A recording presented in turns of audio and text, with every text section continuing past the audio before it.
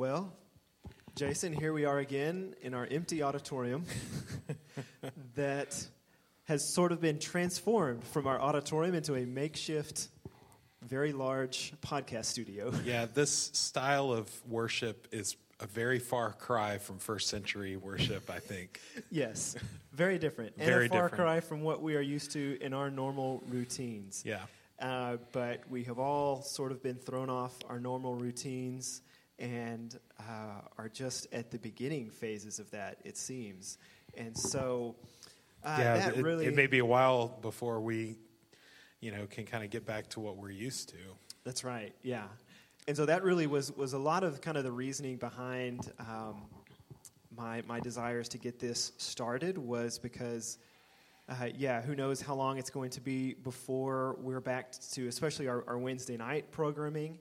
And we want to provide a way for people to have some materials to engage that are spiritually formative, and it can be something to engage during this time, a way for people to continue to connect with each other and to Life at the Vine. And so that's what we're going to do through this series as we go through this letter that Paul writes to the Philippians. And I just want to reiterate something that we tried to, I think, touch on Sunday, which is this idea that, because I've been seeing a lot of stuff, especially on social media and stuff, about not being fearful, not worrying, not being anxious. If you're on social media, you've probably seen that there's a scripture from the book of Philippians from Paul about do not be anxious about anything, all those types of things that are floating around a lot. And just to reiterate something we talked about on Sunday, which is that you can take responsible and prudent action, and that doesn't mean that you're worrying or being fearful. And so heeding calls for social distancing, for staying at home, for doing things to keep all of us safe at this point does not mean that you are acting in fear or worry or anxiety. It means that we're taking responsible action. And I know we're all kind of learning as we go in this and kind of learning on the fly and understanding the benefits of all those things as we go. My family, we were just at Disney World last week with who knows how many people, which just seems really odd at this point, as even Disney World is now closed. But we can take responsible action without it being action based in fear and anxiety and worry. And so I see some of that in this book of Philippians, because Paul writes Philippians from very much a place of uncertainty. We're going to get into it a little bit more next week, where he even you can hear him kind of writing out his own thoughts of whether it's better for him to die in jail so that he can kind of be fully united with Jesus or continue living on earth. And he's just kind of parsing out the benefits of both of those on the pages of Philippians. And so he's very much wrestling with his own mortality and uncertainty about not knowing what's going to happen to him. And yet, we find in this letter then this encouragement to people to stand firm in times of uncertainty. He uses that phrase twice, stand firm. And it's a letter full of rejoicing and Paul's words of being glad. Rejoice is a word that comes up 8 times in the letter. Joy comes up 5 times. He says glad 3 times just in these short four chapters. And so I think it certainly has something for us to say in this moment. And so each Wednesday we're going to be releasing a podcast episode that's got some information in it about the book, along with some study guide materials and ways for you to engage the material on your own and with others in online forums as well. And so for this first week, we're going to be in Philippians 1. And I'm going to read for us Philippians 1, starting in verse 12, going through about the middle of verse 18. That's going to be our focus for this podcast lesson, at least. And I want you to listen. I want us to listen to what Paul has to say about how he is viewing his time in jail. Because this is very much a disruption of life for Paul. I don't know about you, but I picture Paul as being very much a mover and a man of action and a man who's going all over the place and he's got things to do. and now we find his life disrupted. And we find him in those situations all throughout, especially all throughout Acts. There are times when he's deserted on islands. There's times that he's in jail. There's times that he has to spend more time than he had planned in a certain place. And so as we find our lives disrupted, I think it's good to look at how Paul views this time of disruption and how he uses this time and the way that he kind of keeps it in perspective. So this is Philippians 1:12. Again, I said verse 12 through the middle of about verse 18. He says, "Now I want you to know, brothers and sisters, that what has happened to me has actually served to advance the gospel. As a result, it has become clear throughout the whole palace guard and to everyone else that I am in chains for Christ. And because of my chains, most of the brothers and sisters have become confident in the Lord and dare all the more to proclaim the gospel without fear. It is true that some preach Christ out of envy and rivalry, but others out of goodwill. The latter do so out of love, knowing that I am put here for the defense of the gospel. The former preach Christ out of selfish ambition, not sincerely, supposing that they can stir up trouble for me while I am in chains. But what does it matter? The important thing is that in every way, whether from false motives or true, Christ is preached. And because of this, I rejoice." Okay, so Jason, I'm going to ask you here in just a second if you've got thoughts of what you think these words of Paul may be speaking specifically to our moment that we're in right now. But I want us to notice a couple of things. One, Paul acknowledges here that there are people who have various motives for preaching Christ. And he says, my time in prison, my time in jail here is serving to propel a couple of different groups to preach the gospel. Some are doing so because they've been inspired basically by Paul's defense of the gospel, and they are now kind of championing what Paul has been doing and taking that message out and doing the work that Paul had been doing. Then he says some, basically it just sounds like almost are kind of trying to make a name for themselves. They're doing so out of rivalry. Maybe they see this as a chance to make a name for themselves while Paul is kind of disconnected from regular life. But interestingly enough, he says either way, it's for the best because Christ is being preached. And he has this view that no matter what's going on, and even no matter people's motivations for preaching Christ, as long as Christ is being preached, Paul is going to rejoice because of that, which I think is very interesting. But then also this idea that Paul is taking this moment of disruption, and it would be very easy for Paul to kind of be sulking, to be doing the woe is me kind of a thing, to say, I'm just going to kind of sit here and take a step back and recoup and lick my wounds and rest while I'm sitting here in jail. But instead, he sees it as another opportunity to do gospel work and to encourage and to lift up and for this to be a way that his message is continued even from jail. And so he is finding opportunities in this time of disruption to continue the work that he has been doing even outside of jail. And so I'm going to come back to a couple of those things kind of as we close here in just a little bit. But I'm curious, Jason, we didn't even kind of talk about any of this beforehand. So just as you're kind of hearing these words from Paul, what do you see and hear, or what do you think this may have to say to our current situation and moment that we find ourselves in? You know, I don't know if you had planned on speaking on Philippians at this point, or if you chose this specifically because of the time that we're in, but I can't think of a better parallel scripture in Paul's letters as when he's writing about being in a prisoner.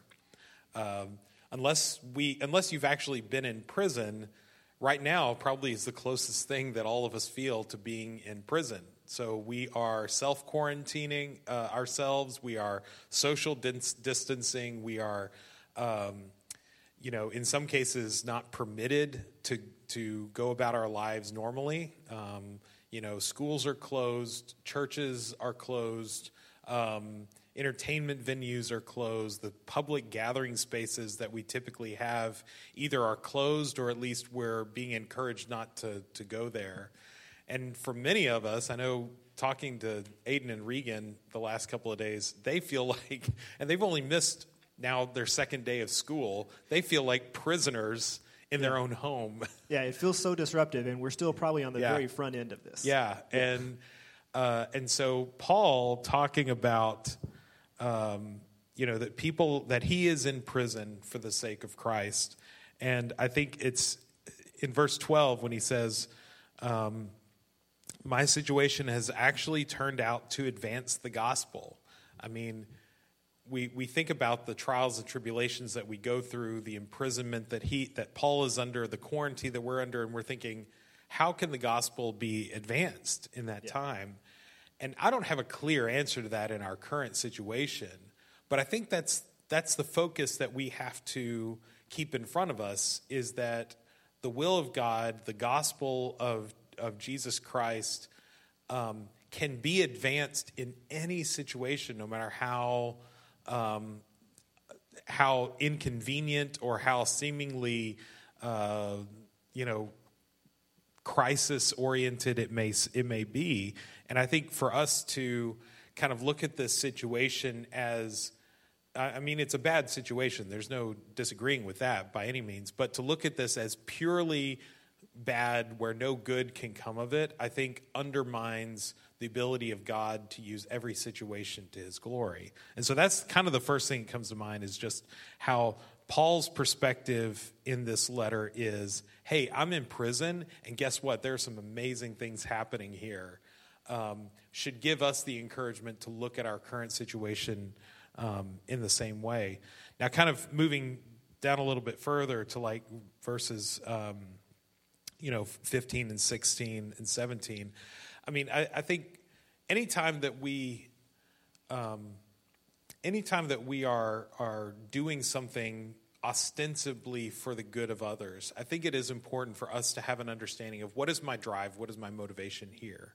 So am I helping other people in order to get praise for that, in order to get acknowledgement, or am I helping other people because they're people in need and I'm someone in a position to be able to help them, and so I want to be able to do that regardless of whatever kind of praise, acknowledgement, repayment I may receive from that. And I think a good example of that is kind of what we're going through right now. So am I going to the grocery store and just getting everything off the shelves that I can in case I remain in this quarantine for the next month? Or am I going in there recognizing, you know what, I'm not the only one living in this community. I'm not the only one who needs toilet paper and lunch meat and whatever else might be there. So, am I reaching out in whatever way I can to help people while still, being conscientious of the precautions that are in place? So what is my role here? What is my attitude towards helping other people while still taking care of myself and my family? And I think those are questions that we need to be very deliberate about asking. Why am I doing the things that I'm doing? Am I doing them because it's the right thing to do and because I'm attempting to live out the message of Jesus Christ? Or am I doing it out of selfishness or out of what I may get out of it? Or as we talked about last week, am I doing it purely out of fear? Why am I doing what I'm doing? I don't know that that's always the most important question to ask ourselves, but I definitely think it's an important question that we need to ask periodically. Yeah, good point. Yeah, going to H-E-B right now is a fascinating experience. And I went the other day, and two of the normal things on my shopping list are Brussels sprouts and the canned cinnamon rolls from Pillsbury, which go to get, naturally. And it's, I don't know about your definition of naturally, but I don't eat them together in a meal, but they are two staples of my shopping list. I see. And okay. And it's there were plenty of Brussels sprouts. There were no cinnamon rolls. So the things that are out at H-E-B are interesting to take note of. So if you're in need of Brussels sprouts HEB has plenty. Well, if I can get a hold of Meg's Cafe's recipe for Brussels sprouts, I may do that. Those are pretty good. Yes, you actually turned me on to those, and they are quite tasty. Yeah. Okay, so I think you're right, and we do see Paul's motivations really come through here quite clearly. Not only in those verses where he says, "Hey, as long as Christ is being preached, I'm good," and we're going to see his motivation, I think, clarified even deeper next week as we get into the rest of chapter 1 next week. But I want to focus as we think about kind of what this means for us and what we can be doing this week, really on verses 13 and 14 there for a second as we kind of think about going forward and what we can do, where he says, "As a result, it has become clear throughout the whole palace guard and to everyone else that I am in chains for Christ. And because of my chains, most of the brothers and sisters have become confident in the Lord and dare all the more to proclaim the gospel without fear." And so I think we need to be asking ourselves these questions and kind of wrestling with, how are we going to use this time? What are our lives going to look like in this kind of unknown period of maybe, as self-quarantine or social distancing or time away from each other, or whatever phraseology you've been thinking about or using? What do we do with this time? And I think it's a question to ask ourselves of, will it be clear to those around us? Will it be clear to those who see our post on Facebook, who get our texts, who are listening to the things that we're saying? Will it be clear to those around us that this is something that we are engaging for Christ? That we can use this time for kingdom-oriented purposes. This can be a great opportunity for us to be church with each other, to check in with each other, to encourage each other, to lift each other up. And that seems to be what Paul is doing. And as we're going to see, again, the study material that we'll send out with this podcast will include some stuff on the rest of chapter 1. And what we see already in chapter 1 is that the ways in which Paul is using his time here in jail is that he is writing to people to encourage other believers, and he's praying for believers. And those seem to be the primary two things that come out of this chapter. He's praying for people, and he's writing to people to encourage them. And those are things that we can do in this moment. We can pray for each other. We can lift each other up in prayer. We can write to each other. We can contact others. And so I want to encourage us to be thinking about ways that we can do those things. People to whom we can write notes to encourage in that way. People who we can pray for. How can we be purposefully engaging those disciplines at this time? Because as many have said, there are so many things that we can do with our time in this period that can be faith-forming, that can be positive, that can be good, that can cause us to rejoice in this time, as Paul is able to do here while he's imprisoned. Yes, so as we close this this part of the podcast, I guess, I'll close us in a word of prayer. Heavenly Father, we are scared, we are confused, we are very unsure about how things are going to go in the near future. Please enter our hearts. Allow us to use this time as a time to turn towards you.